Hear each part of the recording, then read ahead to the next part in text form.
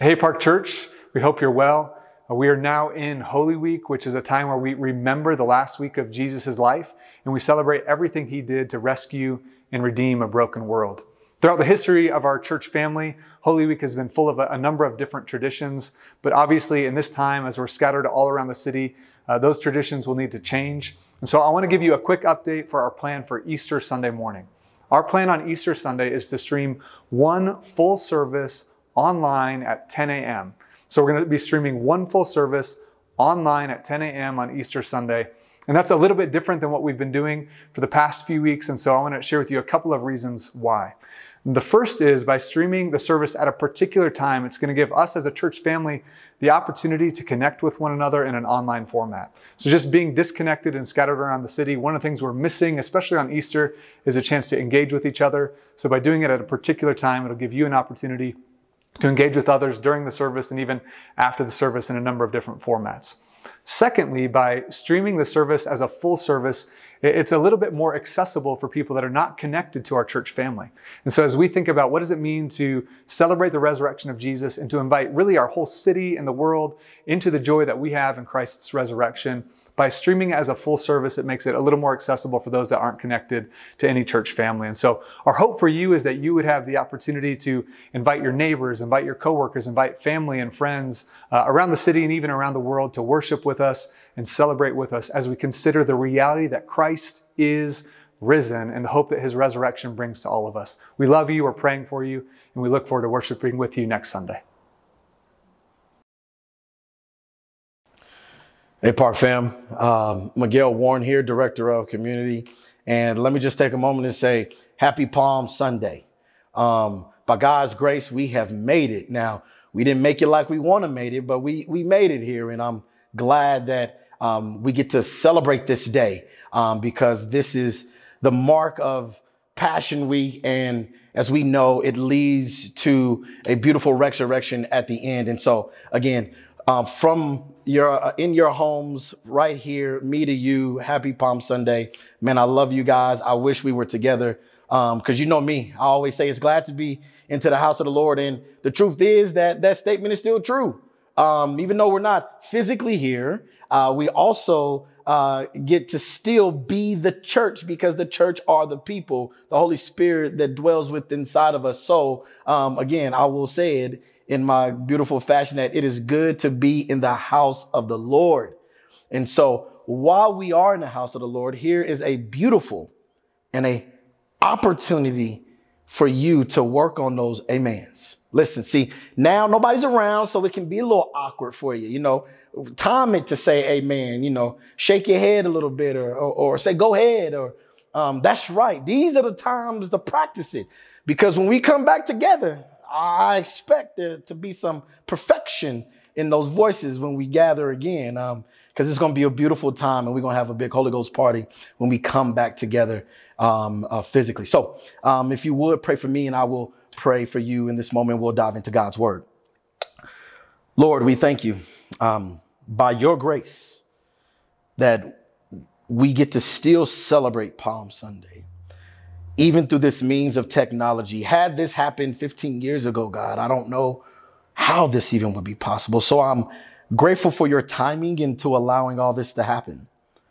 God, I pray that as we hear from you, that you would open our hearts and our minds, that you would pour out your spirit upon each and every person that will hear this word today, to know that your word is living and active, that it can bring life from dead places. So God, I pray that the Holy Spirit fills every house and hearts of those who will hear this word today, God. Thank you for still speaking and knowing that nothing can remove you from your throne and who you are. In your son, Jesus' name we pray. Amen. I would like to ask you this question for you to really consider it. And that is, who is the king of your heart? Who is the king of your hearts? See, the truth is, we all have something or someone that is king of our heart. See, there is no such thing as a vacancy on the throne of the hearts of people. No, see, that king, whatever, whoever is on the thrones of your heart, rules and reigns over your life. And only you can answer that question. What is it? Is it finances? Is it this dream job? Is it the spouse? Is it the kids? Is it a political party that wears blue or red? Who is the king of your heart? And the reality of it is, there's only two answers to that question. And that is Jesus and everything else.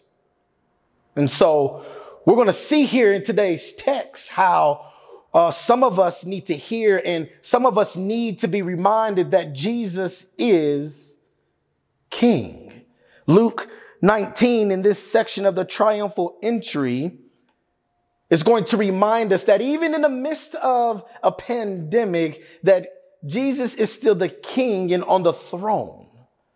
And I don't know about you, but I need to be reminded of that sometimes, because life has been a bit shaken and unexpected. And it's good to know that we have a king that cannot and will not be removed from his throne. And so we get ready to dive into this text in chapter 19 of Luke, talking about the triumphal entry. And so on this Palm Sunday, it marks this, what we call Passion Week here. It is Jesus making his triumphal entry into Jerusalem to establish officially, to inaugurate his kingdom. And he's going to do that by marching all the way to Golgotha to die on the cross for you and for me. And there where he conquers sin and death, which is our biggest enemy of all. It's very funny that it's called the triumphal entry and that we call it the Passion Week. See, the word passion really comes from this Latin word suffer. And so Jesus is going to make this triumphal, which is beautiful for us, but yet from a human perspective is actually not so triumphal, to go die on that cross for you and me. And so let's look into the text, how Luke will remind us how Jesus is King and still on the throne. And so as we go through this text, I want you to really consider and examine your life with that question. Who is King of your heart? Is it Jesus or everything else? If you would, please, let's look at verses 30 through 34, where we will see how King Jesus knows all. He is all knowing. And it says here in the text, he says, go into the village in front of you. This is him instructing his disciples. He's telling two of his disciples to go into the village in front of you, where on entering it, you will find a colt tied on which no one has ever sat. Untie it. Bring it here. If anyone asks you, why are you untying it? You shall say, the Lord has need of it. So those who were sent went away and found it just as Jesus told them. And as they were untying the colt, its owner said to them, why are you untying it? And they said, the Lord has need of it. Here's the thing. We come across where we see here that Jesus is all knowing. The theological term for that is he's omniscient here. See, Jesus is directing his life at this point. All through his whole life, he is directing the events that take place. And so he is given instructions for the disciples to go do something for the purpose of this triumphal entry here.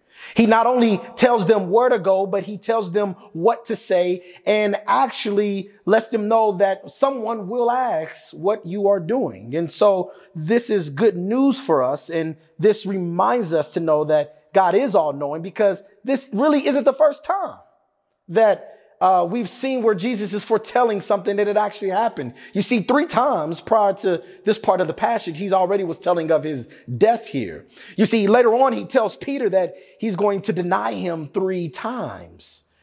He also lets the disciples know that one of them are going to betray him. And we also see here in the text where he says that the Lord has need of it. He has the knowledge to know that he needs it. See, prior to this, he wasn't public about his ministry. He wanted to keep it on the hush, but he knew that it was time to make this public entry, for people to know that he is the rightful king that needs to reign on the throne here on earth. And so I don't know about you, but it is good news that we have a king that knows all and that doesn't need to be briefed on a situation. See, he knows every situation that is taking place right now. Nothing escapes his knowledge. Nothing catches him by surprise. And that's so good. We don't have to go and brief him and catch him up to speed on what's taking place in our life. Actually, he tells us in his word to talk to him, to come to him. In 1 Peter 5:7, he says that we can cast our anxieties on him because he cares. How else are you going to cast them on him without speaking to him? We also see in Philippians chapter 4, verse 6, where he says that we can be anxious about nothing, but through prayer and supplication with thanksgiving, we can let our requests be made known to him. You see, the reason why this King Jesus is all-knowing is because he is fully God still. Colossians chapter 1 speaks to the preeminence of Christ. It talks about how all things were created by him and for him and through him and for him. See, Peter even mentions it in John chapter 21, where he says, Lord, you know everything. You see, this King Jesus is still fully God, which means he does not lower or he doesn't get rid of his deity here. So I don't know about you, but that is good news. See, it's like a pop quiz, right? I don't know about you, but I don't like pop quizzes because I really don't like them when I don't study, because I didn't take my time studying as I was supposed to. And so the purpose of the pop quiz is to see if we have been studying. And most of the time it's not an open book.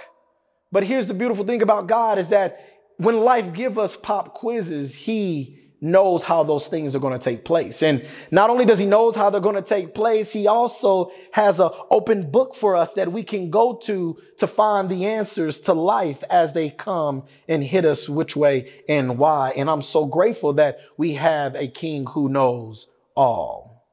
And so the same king, this same king that the disciples went to go grab this colt for him, is the same king that reigns today. See, he's given us his holy book and he tells us what we ought to do and how we ought to engage life. The question is, are we reading and listening to him? And so we just see how our King Jesus, is one that knows all. We'll look at our next part of the section where we see this King Jesus has authority over all creation. Look with me at verse 35 and 36. It says, and they brought it to Jesus, meaning the colt, the donkey, as some verses say, and threw their cloaks on the colt. They sat Jesus on it.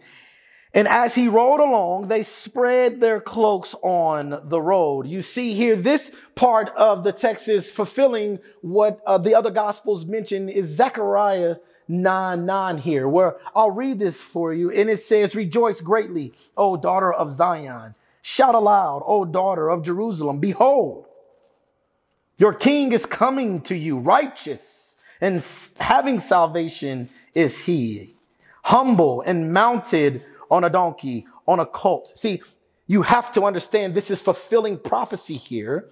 But not only that, he's choosing his choice of riding on a colt because Zechariah 9:9 mentions that, but it also symbolizes something. It symbolizes royalty. It symbolizes he's coming in peace. He is coming as a humble king, one who is going to conquer the throne. He's not coming on in a war horse like most kings would. And what's interesting here as we look at this text in this part, how we know that he's creation overall is because it says that he tells them to go get a colt that has never been rode on, that has never been sat on, and to bring it to him. And if you know anything about horses or colts, is that they do not receive riders well if they have not been broken, right? If a saddle hasn't been on them and they haven't been trained properly in order to have someone sit on them. Actually, it'd be a bucking horse, to be honest, to try to get on this animal. But we see here our King Jesus, that when they bring it here, they put him on it. And there's no mention even here in another or the other gospels that the cult goes wild. No, what it says that he sat on it and he continues to make his way to Jerusalem. This lets us know, people, that we have a king that is over all creation here. And the truth is, this isn't the first time again that he is establishing, showing how he is over all creation. You see, when the storm took place, when he was asleep in the boats with the disciples and they were panicking and they were worrying, they went and woke him up out of his sleep. And he tells them, why are you afraid? Oh, you of little faith. And when he speaks, the seas calm and the storm stops. See, he's over creation enough where he tells water to become like pavement where he can walk on top of it and he does not sink here. See, our God, our King Jesus is over all creation. Let me ask you this question. Whatever or whoever is king of your life, can it do that? Does it have authority over all creation? Can it march and give you the peace that you and I so desperately long for, that can only be fulfilled in our King? And so it's beautiful when we look at this is that the text tells us that they put their version of the red carpet before him as he makes his way into Jerusalem. It talks about how they put their cloaks on the ground, and the other gospels mention how they bring palm branches and they're waving and they're putting them down on the ground so he can make his entry into Jerusalem as the Savior he is, which brings us to our third and final point, where King Jesus is Savior of all. If you would please look at verse 37 and 40 with me. It says, as he was drawing near, this is near Jerusalem, already on the way down the Mount of Olives, the whole multitude of his disciples began to rejoice and praise God with a loud voice for all the mighty works they have seen him do. The text goes on to say that they were saying, blessed is the King who comes in the name of the Lord, peace in heaven and glory in the highest. And some of the Pharisees in the crowd said to him, teacher, rebuke your disciples. And he answers, I tell you, even if these were silent, even if the disciples were silent, the very stones would cry out. You see, we reached the climactic part of this triumphal entry that is taking place here. And we are met where the disciples are being the catalysts for this rejoicing and praising of God. The phrase that we hear so often that Luke even paraphrases here in the other gospels is Hosanna, Hosanna, son of David. Blessed is the man that comes in the name of the Lord here. This says, blessed is the King who comes in the name of the Lord here. It is the disciples that are leading this in shouting these praise and rejoicing for all that God had done, that they had seen, and get this, what he is going to do. See, this phrase here, when we use Hosanna, if I could, it has two meanings here. See, the one meaning is to save. It's to please save. It's a plea for help. While the other meaning has grown to say one for gratitude, meaning we're thankful for what he has done, which leads into praise here. And I want you to understand that the truth is we're in one of those two camps. Either you're one that is pleading for God to do something, or you are praising him for what he has done. And so my question to you is, if you're one that is saying, hey, I need to plead to him, what do you need him to save you from? What is it that he needs to save in your life? Or if he's not saving you from something, what is it that you can give him praise for what he has done? I tell you one thing, the Bible mentions all the time that we ought to rejoice always, as it says in Philippians 4. Rejoice always. James tells us that we are to consider it a great joy when we encounter various trials. See, we are called to praise him at all time. And the reality of it is we are in one of those two states. The question is, where are you at today? But understand here, it isn't when the disciples are leading this catalysts of praise and shouting Hosanna. It's not just them. The other gospel mentions how there is a crowd that comes in. See, this event is taking place in the Passover. And so you have travelers that are coming in to participate in the Passover, and they catch wind and they hear about King Jesus. So they're coming, and you already have people that are in Jerusalem that are there, and they are participating and kind of joining in, as kind of like bandwagon, because it's the hot thing to do. But the truth is they have needs. And so the reality of it is that they want him. They want this king to come and overthrow the Roman government because of the oppression. See, they were looking for a revolt. That's why some of these praises of Hosanna and blessing him turns into crucify him later on. And let's not condemn those people, because if we're honest, many of us sit here, and when God doesn't move the way we want to move, when he doesn't come do what we want him to do, we, with our actions and even sometimes our words, crucify him. We want to do away with him. You see, it wasn't that he wasn't going to handle the Roman government. It wasn't that he wasn't going to overthrow him. There's going to come a time where everything will be subjective to him, where he will consummate everything, right?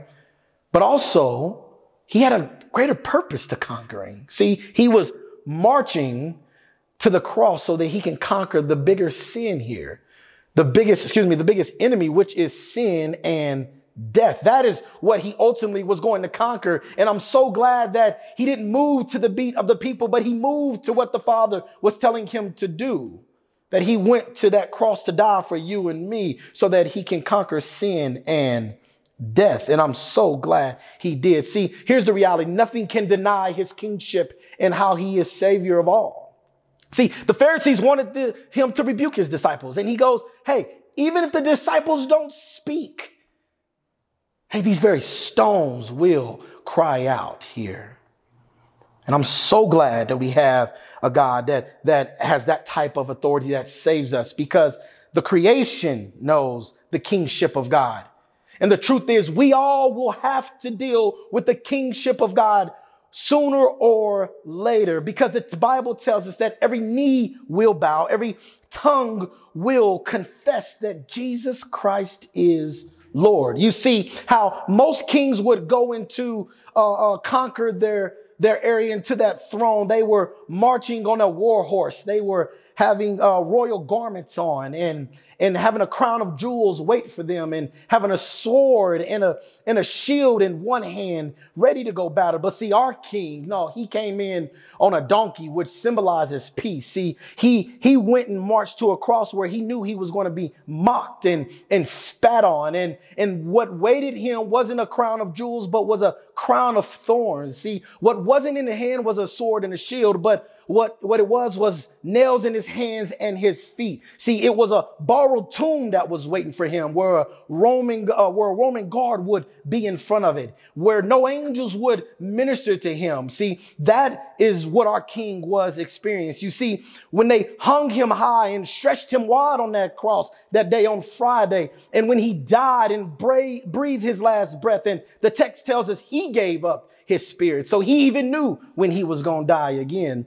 At that point. But the Pharisees were happy. Satan was satisfied. His disciples cried Friday night. They mourned Saturday night. But early Sunday morning, when Mary and the women run into the tomb to go visit that king, they see the stone rolled away, only to see it empty, to be met with an angel that tells them, what are you looking for? He is not here, people, because our king is alive.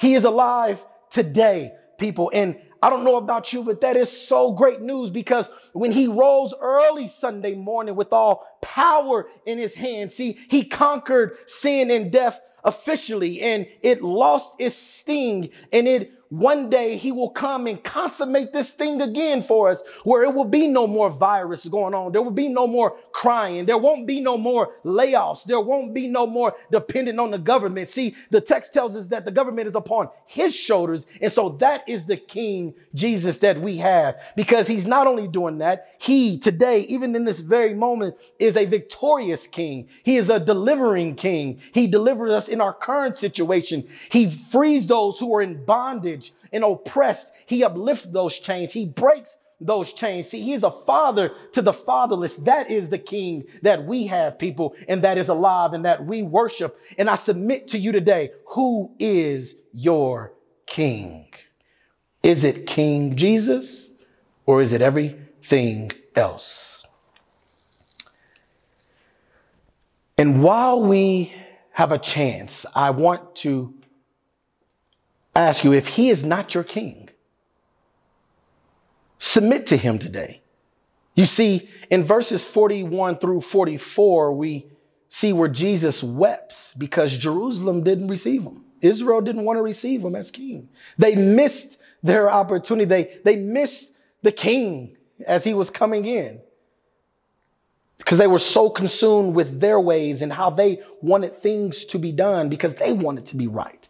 They didn't want to submit to his kingship and his authority and his rule and reign. And I submit to you today, if he is not king of your life, seek him while you have time.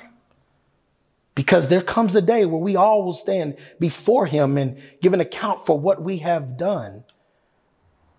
But if he is your king, oh, we can celebrate and rejoice to know that one day we will see him face to face. We will see him in all of his glory that he talks about. We will be together and we will have a Holy Ghost party and we will worship him non-stop and never get tired. You see, we will all stand before him. And will you stand before him as seen, as covered by the blood of Jesus? Or will you stand before him, give an account for your sins because the blood of Jesus doesn't drape all over you? Oh, the beautiful thing about our King Jesus is that it's not only then will we get to experience all the goodness, but we also get to experience him now. I want to end this time with reading Jude, verse 24, 25, that speaks so potent for this time for us, that gives us hope to hold on to. This beautiful doxology. And it says here, now to him who was able to keep you from stumbling. That's beautiful. Meaning now to this day, he gets to still keep us from stumbling and to present you, here's the beautiful part, to present you blameless before the presence of his glory. Get this, with great joy. I don't know about you, but I can't wait to be presented before our great God and our King without blemish and spots, because Lord knows that's a beautiful time. But he goes on to say, not only will he keep us now from stumbling, we don't lose faith. He will present us blameless before the presence of his glory with great joy. And it says, to the only God and Savior, through Jesus, our Lord, our King, to be glory, majesty, dominion, and authority before all time and forever. And it says, amen. So I ask you, who is the king of your heart? Let's pray. God, we thank you that you don't lead us, you don't forsake us. That as you make the triumphal entry then to the cross, you also will march into our hearts if we would just be willing to receive you and accept you for who you are. That if we would submit our life to you. See, God, you know all. God, you have authority over all and you are Savior of all. And I'm so glad that there is nothing that can remove you from your throne. We love you because you first loved us, knowing that if you do no more, you're still the most faithful and just God there is or ever will be. In your son, Jesus' name, we pray. Amen.